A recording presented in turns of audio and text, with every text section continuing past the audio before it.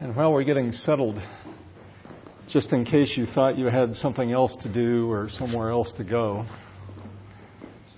I want to read you one of my favorite poems from Jane Hirshfield. This is from her book, The Lives of the Heart. She says, "The 21st century, how quickly the thoughts will grow dated, even quaint. Our hopes, our future, will pass like the hopes and futures of others. And all our anxieties and terrors, nights of sleeplessness, griefs, will appear then as they truly are, bumbling, delirious bees in the sea scent of jasmine." So truly, we don't have anywhere else to go, or anyone else to be, or anything else to do than just what we've been doing this evening. And I thank you for joining together to do this, to sit quietly, to be receptive, to turn off the manipulative tendencies that we have to try to make things work or happen or be in control. So we just sit. And there's a beauty in that. And I'm kind of experimenting with a thought about what goes on when a lot of people sit. The word I come up with is resonance. I think there's a resonance. Maybe an awareness that kind of spreads and interacts just as we sit. I'd like to say a couple words about how to listen, or how I propose you listen to this Dharma talk. The mind is not a good tool many times. Sometimes it is. But what I'd like to urge you to do is listen with your heart and not so much the mind. I hope it does make some sense, at least in part. But what I'm going for this evening is something that is more on the resonance level. The title that I'd like to have for this is something like Mindfulness as Direct Experience. There's lots said about mindfulness. The tradition of mindfulness actually began before the Buddha, who was born in 563 BC. And when he came into being, there was already a strong tradition of people that would retreat from life and would sit and would be quiet. It goes way back. And he brought some special qualities to it.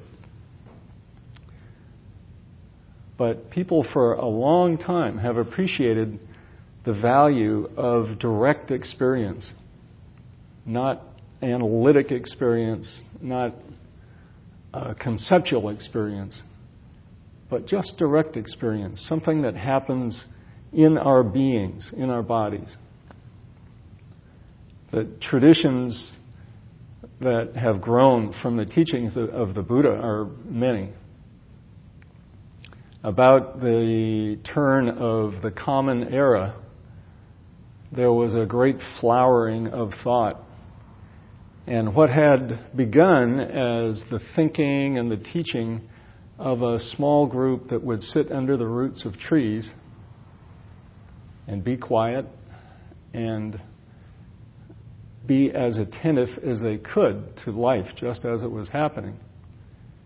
That small group created a tradition that by the time the Common Era turned, had become very rich and very complex. And I just want to mention one particular thread that occurred about 150 years after the turn of the Common Era. Right around that time was the beginning of what's called Mahayana Buddhism. And one of the great teachers of Mahayana Buddhism was a genius philosopher from South India named Nagarjuna. And his teaching was about direct experience. And what he hoped to do was to stop all of the mind developments that had begun to splinter the teachings that originally were simple and straightforward. Not easy to do, but simple. And so this was about 450 or 500 years after the Buddha. And the thrust of Nagarjuna was to create an experience for us where we could directly know something without having to use our rational thought. So I'm going to read a little piece about what he talked about. This is from the Buddhist Handbook, The Complete Guide to Buddhist Schools, Teachings, Practice, and History by John Snelling.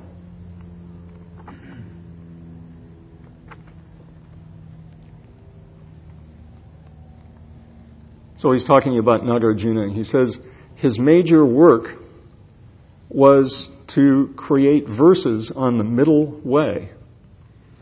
In the great tradition set by the Buddha, Nagarjuna devised new ways for driving us into the arena of the inconceivable.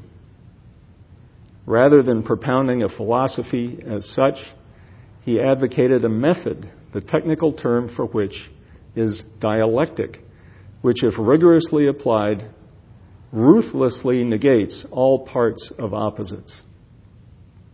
So the middle way is dynamically generated by the mutual negation of dualities, such as production and extinction, annihilation and permanence, unity and diversity. So this was a flowering that began, and Mahayana Buddhism led to much of what we know today as Buddhism, Zen and Chinese Buddhism and Tantra and Tibetan Buddhism. Much of that was an origin there. And so the idea was, by talking about opposites, we would somehow, the mind would be able to give up its rush to control or rush to understand, and we would be left with a direct experience. In the Zen tradition, there are koans, and we had Norman Fisher, a wonderful Zen teacher, here a couple of weeks ago.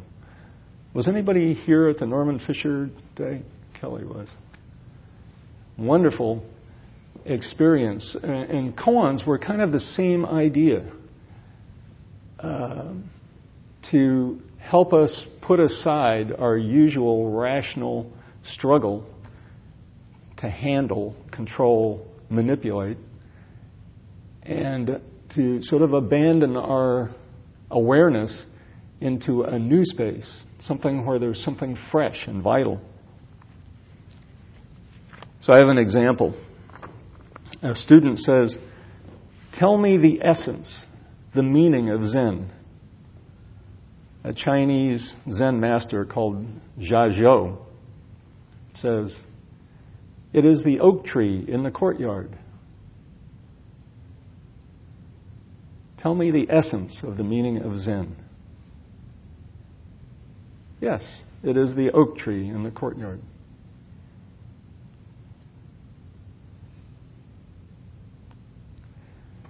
The Buddha himself, toward the end of his life, was asked, "How can we survive if you pass on? We've depended on you so much." And so his last teaching goes something like this: being aware of the body in the body, earnestly, clearly, and having let go of desire and sorrow in the world. It's experiencing just feelings in feelings, the mind in the mind, and thoughts in the thoughts. Earnestly, clearly, then, truly, The enlightened one is an island unto himself, a refuge unto himself, seeking no external refuge.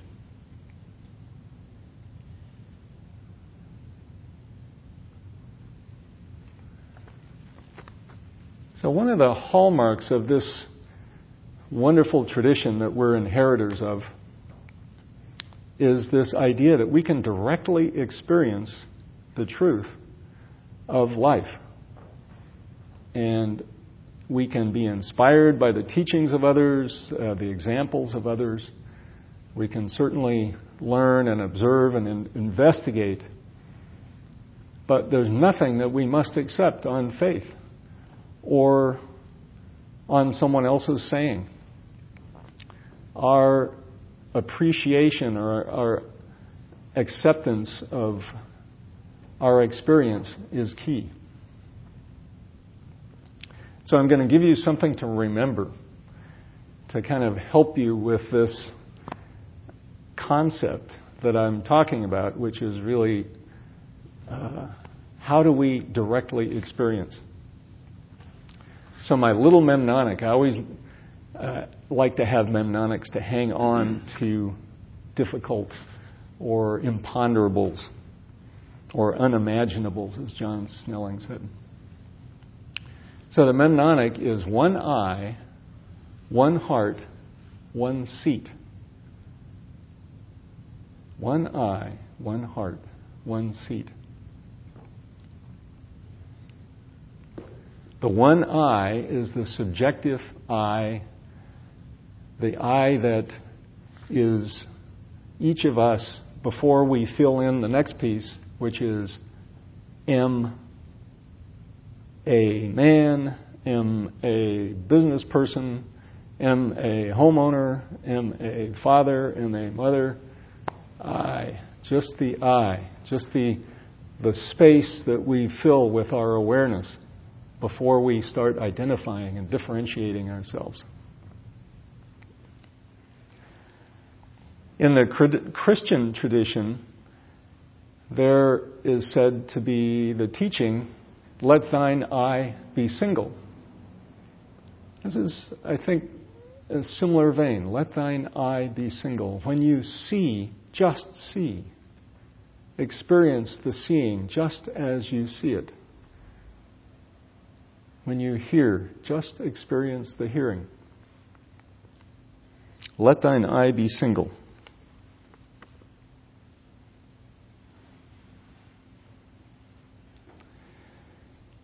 So Norman Fisher, when he was here, talked about the one eye. He said, the eye is always awake. Its only attribute is awakeness. We all have this eye. This awakeness is awareness, like space, which doesn't care. It's not concerned with comings and goings. It just notices. It can investigate, but not separate. Just awareness, just seeing. The seeing that sees seeing.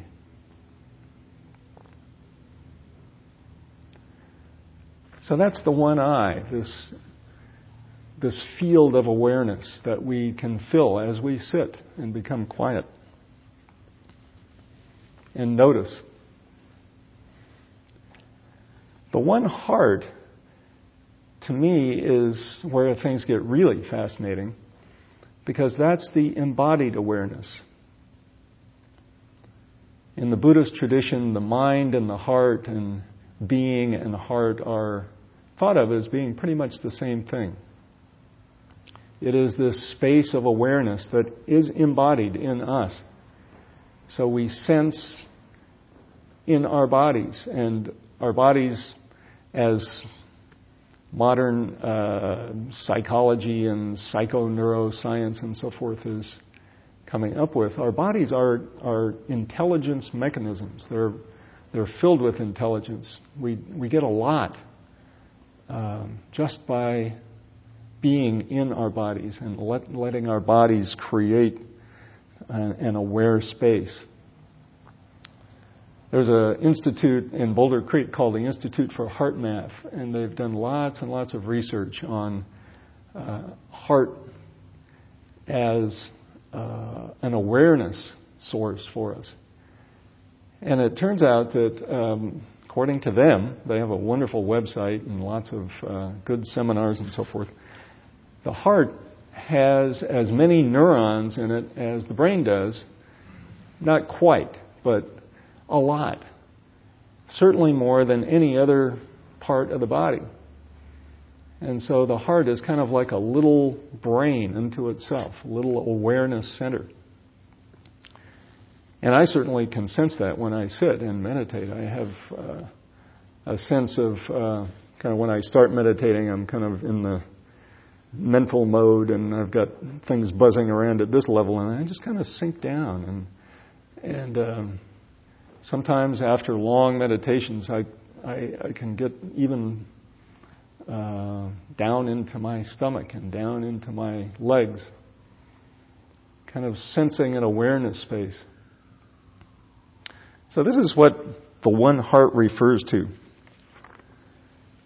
There's a reading from Goethe, the German philosopher. He said, "The world is so empty if one thinks only of mountains, rivers, and cities.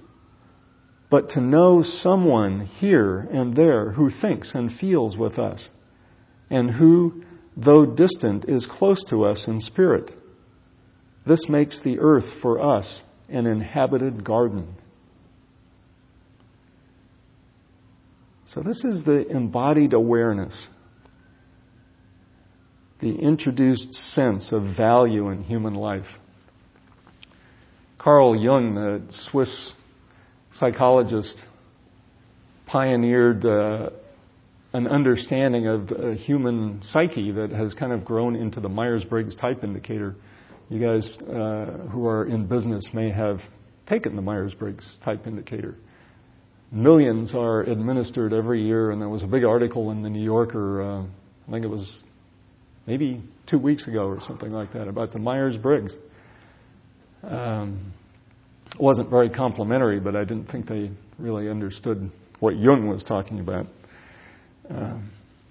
Jung said that there are certain types of personalities, and we all kind of slot into those types.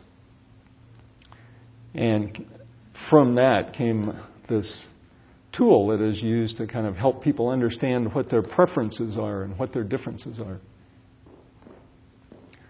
Chris and myself and another person from the Sangha, Andrea, are in October going to be giving a series on another typology that comes from the Buddhist tradition.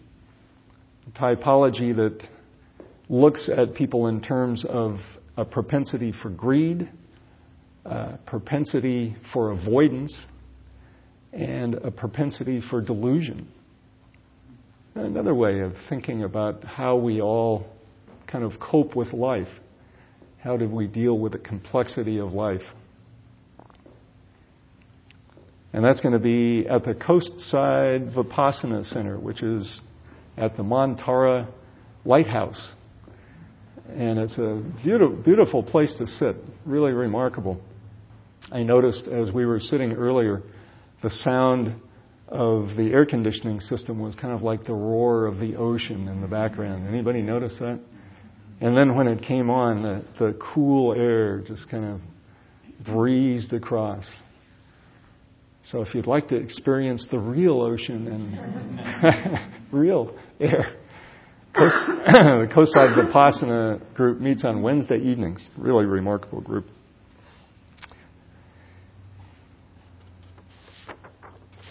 Jung was interviewed by a BBC series called Face to Face. And the moderator said to him, "Do you believe in God?" And you may know this story. Jung thought for a minute, and he said, "Well, I'm having trouble with your word belief." He said, "For me, it's more like I know rather than believe." And so that's what I'm wanting to talk about this evening. How to be in that space where we more know than believe.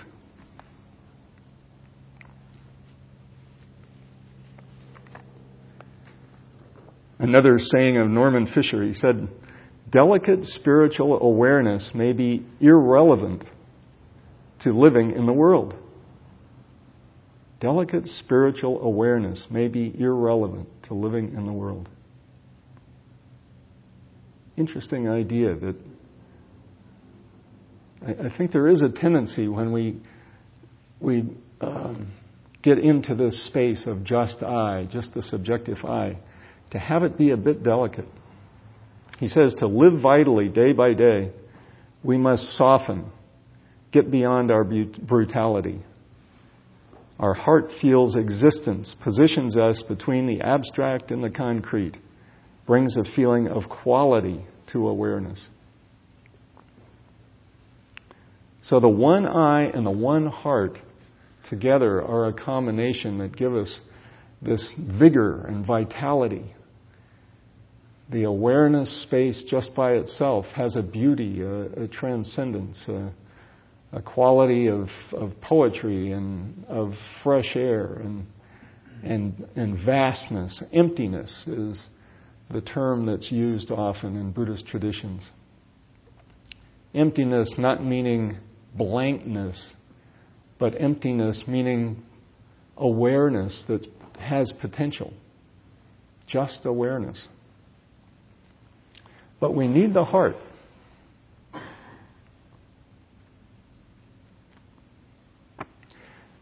One of my favorite philosophers is a guy who you probably know more as a songwriter, Leonard Cohen. He wrote a number of songs. He lived in Greenwich Village and Montreal and had a lot to say at a time when I think the world was struggling with horrors and unthinkable things happening that we were reading about. We were newly experiencing through the medium of television.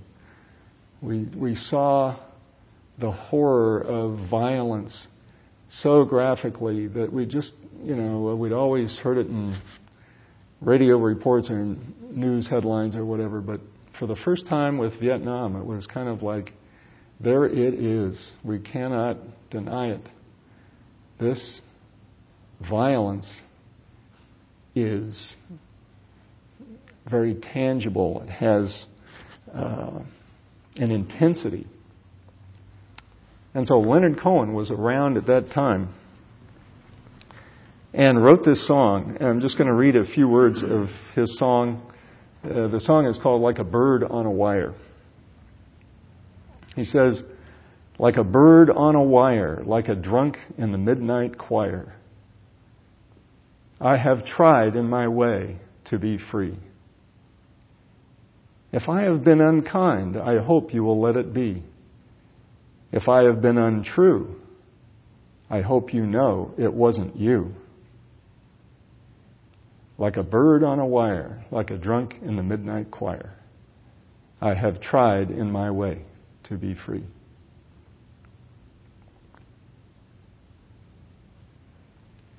So I really identify with that. Both the bird on the wire and the drunk in the midnight choir. I have a long tradition in my family of drunks in the midnight choir. And, I get it. I really get why they wanted to be drunk, first of all, and then why they would go to join the midnight choir. It's I think it's an attempt to respond to this intensity that life brings us. When we directly experience that much intensity, our sort of natural human responses are to change the volume, to turn the volume down somehow.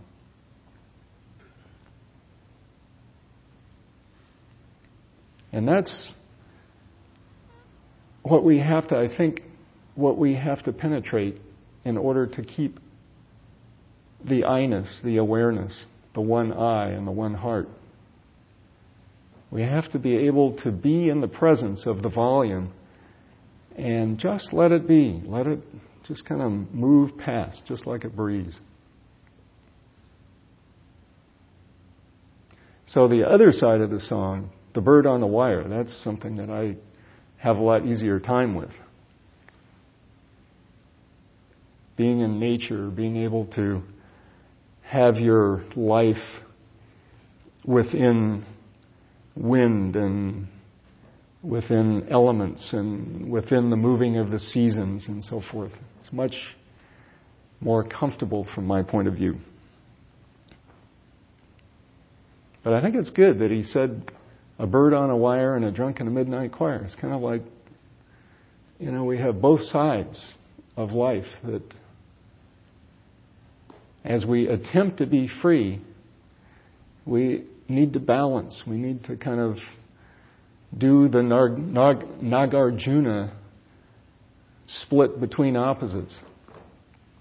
The sublime bird on the wire and the ridiculous drunk in the midnight choir. Somehow we do the dance and we end up in between as we try to be free.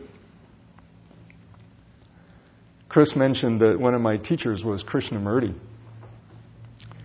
And he had a marvelous way of sort of detonating minds.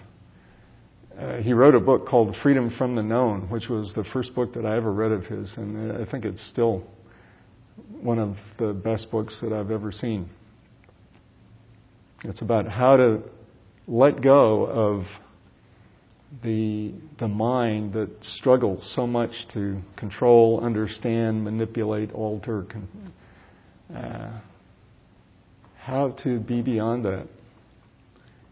And so a number of times when I saw Krishnamurti, he would start talking in this way.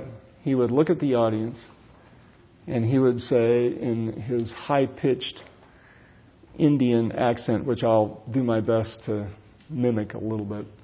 He said, "Pay no attention to the speaker. The speaker knows nothing. He will lead you astray. No words of his will lead anywhere valuable. Pay only attention to yourselves, just yourselves." A real character. But I think he had a lot of wisdom. It's the Buddhist tradition of direct experience. Unless we directly experience something and verify it in ourselves, in the laboratory of our own being, our own awareness, then we should just let it pass by or lightly consider it. But what we verify within ourselves, what we directly experience, that's something that has a value. So the last piece of my mnemonic is one seat. So when we create the subjective awareness of the one I, and we bring it into the body, so it's embodied with the one heart, we still have need for refuge and for stability. We have need for a practice, in my experience. And so that practice I'm symbolizing by saying one seat. Take the one seat. So I try to do my bit for my own awareness and my own freedom by sitting. I usually like to sit in the morning. But what I find is that formal sitting on a cushion is kind of like a resonance for other sitting that happens the rest of the day. And so, in my experience, it's much more powerful to have a formal sitting that then is recapitulated when I sit in my car seat, for instance. If I sit in my car seat and I'm stopped at a stoplight, I can take a breath and I can touch into that that space, that heart, that awareness. And it may be brief, but it's a way of keeping that resonance. If I'm at a sports event, I can still notice my breath. I can still have that sense of stillness, even though there's lots going on around me. So taking the one seat for me is not just this sitting that we're doing here, but it's being of a sitting or being with sitting or having a resonance with sitting wherever you go. And of course, we can't keep that kind of awareness going all the time. I have days that go by where I wonder what in the heck I was doing all day long. But I also have a chance every once in a while to have some special days where I notice a bird that has a quality about it that has aliveness, that has value. Or I experience an exchange with another person or whatever. Lots of examples. So the one eye, the one heart, and the one seat, to me, are what you would say is a foundation for mindfulness that is embodied, or mindfulness through direct experience, direct awareness. So I've used words to try to get at something that is not easy to get at with words. It's an experience that I have when I sit, particularly for long times. I've talked with other practitioners who have their own experience, their own one eye, one heart, one seat kind of place.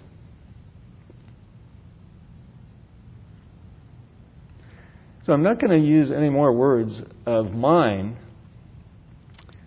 but I want to leave some words that I think are really remarkable. There's a teacher in England who brought a lot of the Theravadan Buddhist tradition from Thailand, named Ajahn Sumedho, and you may have heard him. He comes to Spirit Rock sometimes. Also comes to the East Coast more, actually, to IMS. And Ajahn Sumedho has a number of people that he's kind of ordained, English people who have taken up robes and are living the lifestyle of a mendicant Thai forest monk. One of those is a guy named Ajahn Susito. And he's a truly remarkable guy. I have a number of tapes. I've never actually met him, but I have a number of tapes of his. And one of the things that captures me is this, I think he is really settled and really down with this idea of direct experience. So I'm just going to read a little poem that he wrote, and then we'll have some silence, maybe a minute or two of silence. I'll ring the bell again, and then we'll have a chance to interact. And it would be lovely to hear your thoughts about how your direct experience has evolved or impacts you, or things that have inspired you that you will share with somebody else. Okay, so this poem is called Alone on Retreat. He says, I'm useless at last. No one to give ear or advice to but myself. Muttering in the long exhalation of my world. Mind heaves, so possessed by dim hallucinations that I get dreamed, in dreams that fall as they arise.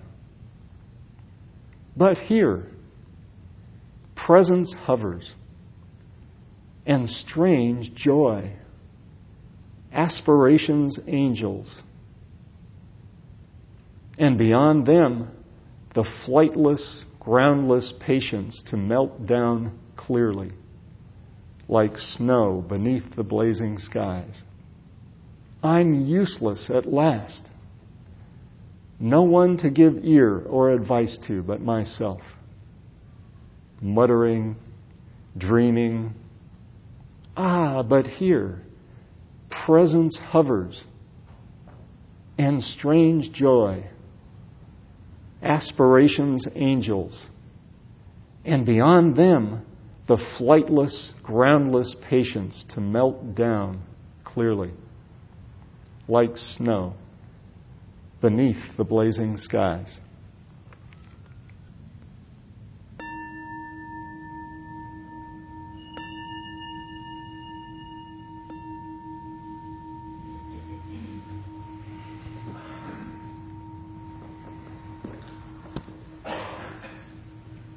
So thanks for that exploration of this ineffable quality.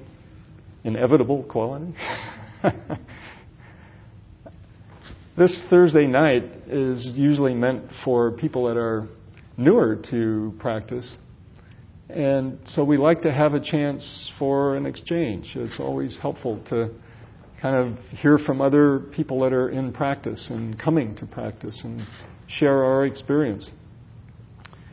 So I encourage you to get over any shyness you may have and take the opportunity to share with us as we're kind of exploring this one eye, one heart, one seat way of having direct experience in our lives. So who would like to begin?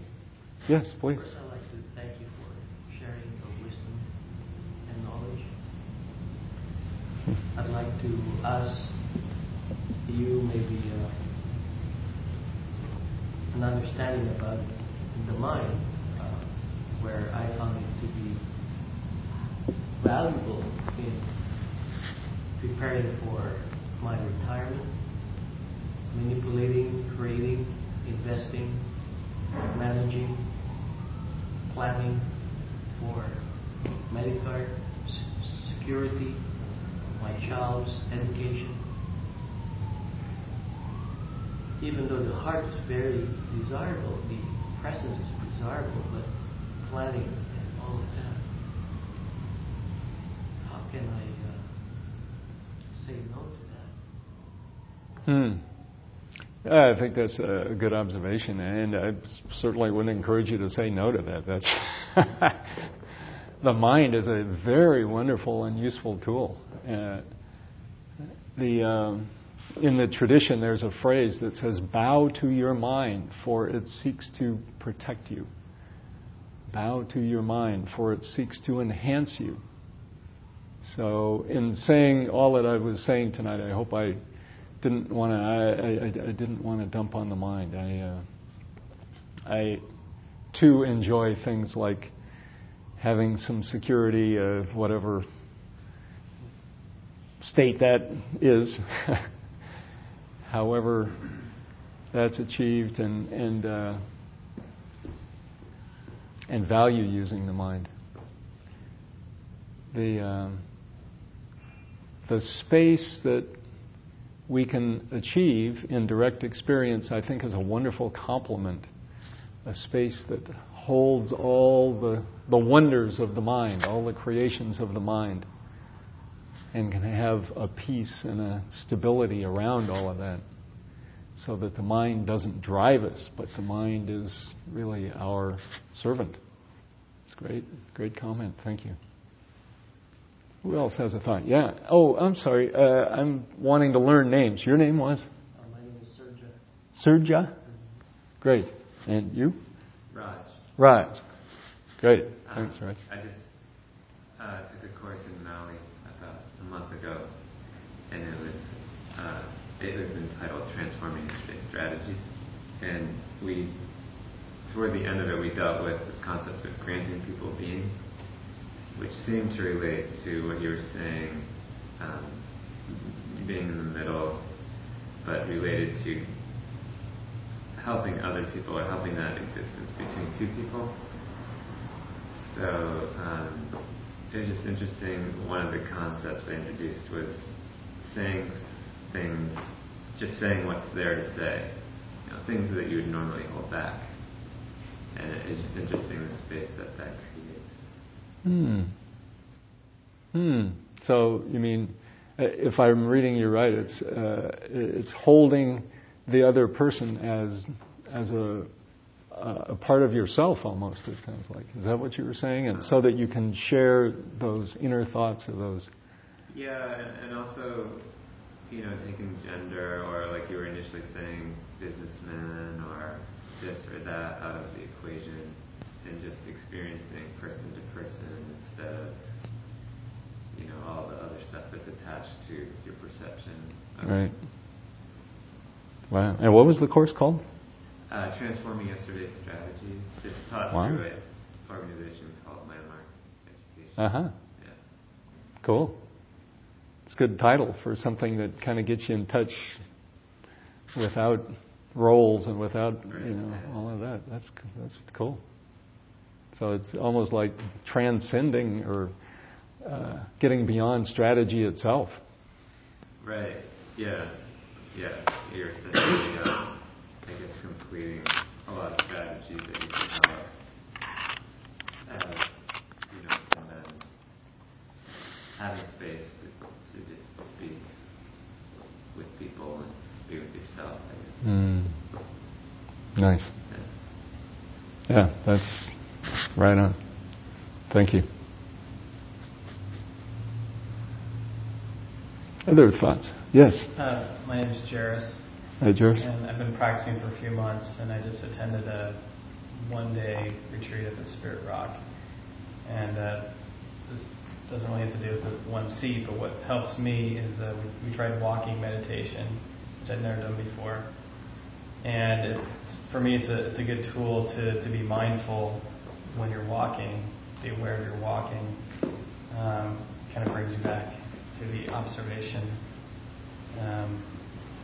And also Howard Coe was a teacher, said to be aware of your hands all day, what they're doing. And it's amazing how you take your hands for granted, even just driving your steering wheel or in the shower or at work typing. So just those tricks have kept me, from my sitting in the morning throughout the day, has kept me mindful of, I guess it's a somewhat direct experience. Nice. Yeah, wonderful. Yeah, it's amazing. All that's in this thing that we, as you say, we take for granted. I remember I had a revelation. I was sitting a long retreat back in Massachusetts, and about halfway through the retreat, it suddenly occurred to me that everything that I'd ever done or experienced was still within this space that I was filling. And the way I knew that was that I could, in my mind, I could go back to the house that I lived in when I was a little kid. And I could open the door and walk into that house, and I could look around. This is all subjective experience. And I could see every detail. I could, everything was still there. The humidor that my grandfather kept his cigars in, the Reader's Digest over in the, every detail was there, and it just blew me away that in this body I had access to really everything I'd ever experienced. If I was just aware of it, it took me 5 weeks of sitting to get to the point where I could just be with that and just notice it. Thanks for sharing that. It's definitely that pure awareness, just keeping that pure awareness and letting the hand talk to us. It's wonderful. Anybody else? Direct experience, yes. I thought there was something interesting about that line, like a bird on a wire. Because when I think of, especially in poetic traditions where I try to sort of convey this idea of direct experience. I mean, you would typically think of, maybe Japanese haikus or, sort of Chinese landscape poems. And most of them deal with a direct experience with nature. But what's interesting to me about that image of bird on the wire is that it's almost like a convergence of nature and sort of the world around us here. It's not, it's not actually a bird that you see, high up in the mountain or something, but it's right outside here on the telephone pole, with the telephone wires. And I thought that was a good lesson for me, just the image that sort of was offered in that particular line. Because it's reminding me that that kind of direct experience is possible anytime, anywhere. You don't have to be hiking in the Sierras to have that. Nice. Yeah, I'm a hiker, and I love being in the Sierras, but I think you're right. I think that experience is even more meaningful when you see a bird on the wire and you get that same sense of vitality and the same sense of connectedness. What is your name? It's Eddie. Eddie. Yeah, great. Thanks. Yes. Driving, I kind of live up on the bridge, and I was driving to the city, and I saw a single leaf fall from a tree, and there just happened to be light coming down kind of the same area, and the tree just, the leaf just slowly, like in slow motion, just pirouetted down, and this ray of light, and it was, and you're in the middle of driving, right? And it's just like, everything just went slow motion, because it was all of a sudden that attention to that one beautiful, just brought tears to my eyes. It was like, oh, that is gorgeous. And then I drove off the road. But it's like, if you could just pay attention more wherever you are, this just beauty and just catches you off guard. It's wonderful. Yeah, it's a great illustration of that. What is your name? Jennifer. Jennifer. Thank you. Yeah, it's a great illustration of this line that I love that says that the awareness that the Buddha had and that Jesus had and that Gandhi had is the same awareness that we have. And we all have that potential to notice that leaf coming down and experience what the Zen people say is the suchness of it, the living quality, the deep experience, true depth experience of that leaf coming down. We all have that. We've probably each had experiences in our lives that we would call a luminous moment, like that. That's a luminous moment. Yes. Like those luminous moments, are they attachments? Should just let it go. Yeah, right. Yeah, we don't want to sit around and trot out our luminous moments. Huh? I like mine. Yeah, I like mine too. Yeah, I like mine too, but I think the best quality of a luminous moment is that it's a promise of just luminosity. Yeah. Jack Kornfield has this phrase where he says, there aren't enlightened people, but there is enlightened behavior and there are enlightened moments. And as we can string these enlightened moments together of enlightened behavior, like really perceiving directly, then we can get out to being free. Your name was? Christopher. Thanks, Christopher. Yeah. I'm Andrew. Andrew. So kind of in the spirit of the middle path, part of my practice is I try when I can remember, which isn't all the time, it's maybe once a day I've been lucky, to try to recognize the luminosity in the ordinary moments like this one. That kind of, they all have their magic. This blooming, it's really just this moment here. Listen to people and experience the sitting and kind of being really mindful of that. Nice. Well, in the spirit of that, we have 5 minutes left. I'd like to just read once again this, I think, remarkable poem that Ajahn Susito wrote. And let's just sit a little bit more, just a little quietly, and then I'll ring the bell just before 9 o'clock and we'll adjourn.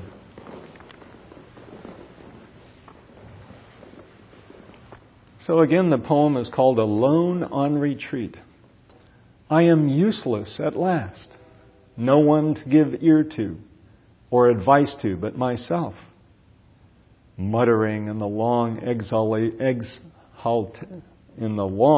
exhalation of my world. Exhalation. Mind heaves, so possessed by dim hallucinations that I get dreamed in dreams that fall as they arise. But here, presence hovers, and strange joy, aspirations angels, and beyond them the flightless, groundless patience to melt down clearly, like snow beneath the blazing skies. And in the traditional way, I'd like to have us all focus on sharing the merit. Whatever merit has accumulated or been generated by our experience here this evening together and our sharing, may that be available and transported to where it's needed, where it most can serve, to support and encourage the freedom of all beings everywhere.